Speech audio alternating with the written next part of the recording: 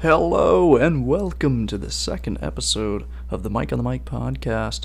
And in this episode, I want to take a little dive into the legend of blues rock, Stevie Ray Vaughan, who I was recently shown.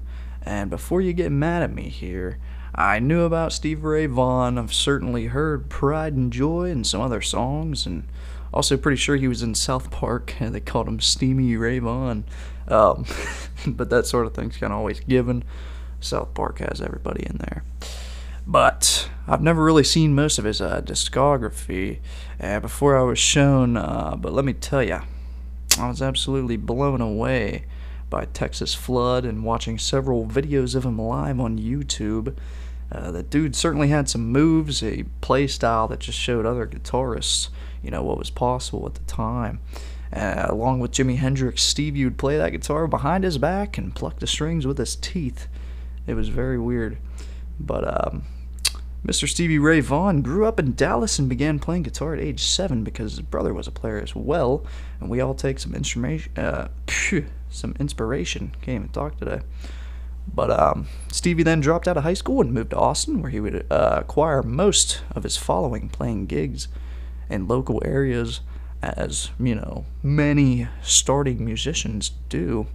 But he had his biggest breakthrough when he performed at the Montreux Jazz Festival in 1982, where David Bowie got to see his skills. And then Bowie then contacted him for a studio session and landed on Bowie's record, Let's Dance.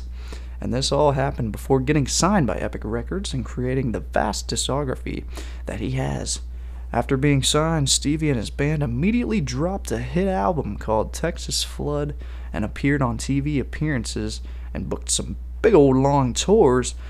And these tours mainly sold out, I should add.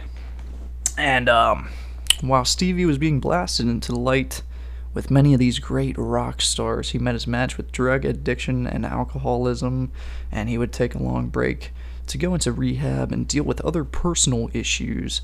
And in 1986, Stevie would then make amends with his band Double Trouble, and he began playing shows again and released some more music, becoming one of the greatest blues performers in history.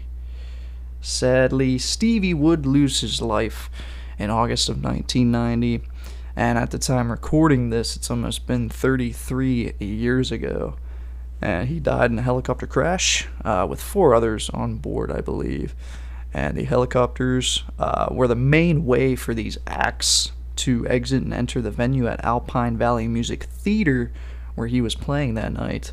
And after his death, there was an investigation, and it was ruled that the pilot had an error because he just couldn't see from some cloudy conditions. And the family of Stevie went ahead and filed a lawsuit on Omniflight Helicopters, and they later settled it out of the court. But even to this day, even after the death of Stevie Ray Vaughan, his legacy continues to this day, and even I'm talking about him currently. But other than that, his music lives on, and there are loads of his live performances that I was able to view on YouTube, and was immediately blown away while watching. Stevie's way to blend blues, rock, and jazz into one guitar, and the way he was able to, voice so much emotion in that guitar playing is just some of the ways that his style cannot be successfully replicated.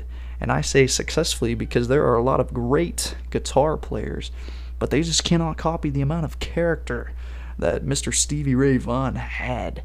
He was just one of his own breed, and that is mainly why he is missed to this day, and he has become a legend of live music. But that pretty much sums it up for this episode. I want to take a little mini dive into Stevie Ray Vaughan. Thank you for joining me on this episode of the Mike on the Mic podcast, and I hope you had fun and learned a thing or two about rock legend Stevie Ray Vaughan. I hope you have a great day and can't wait to see you on the next podcast.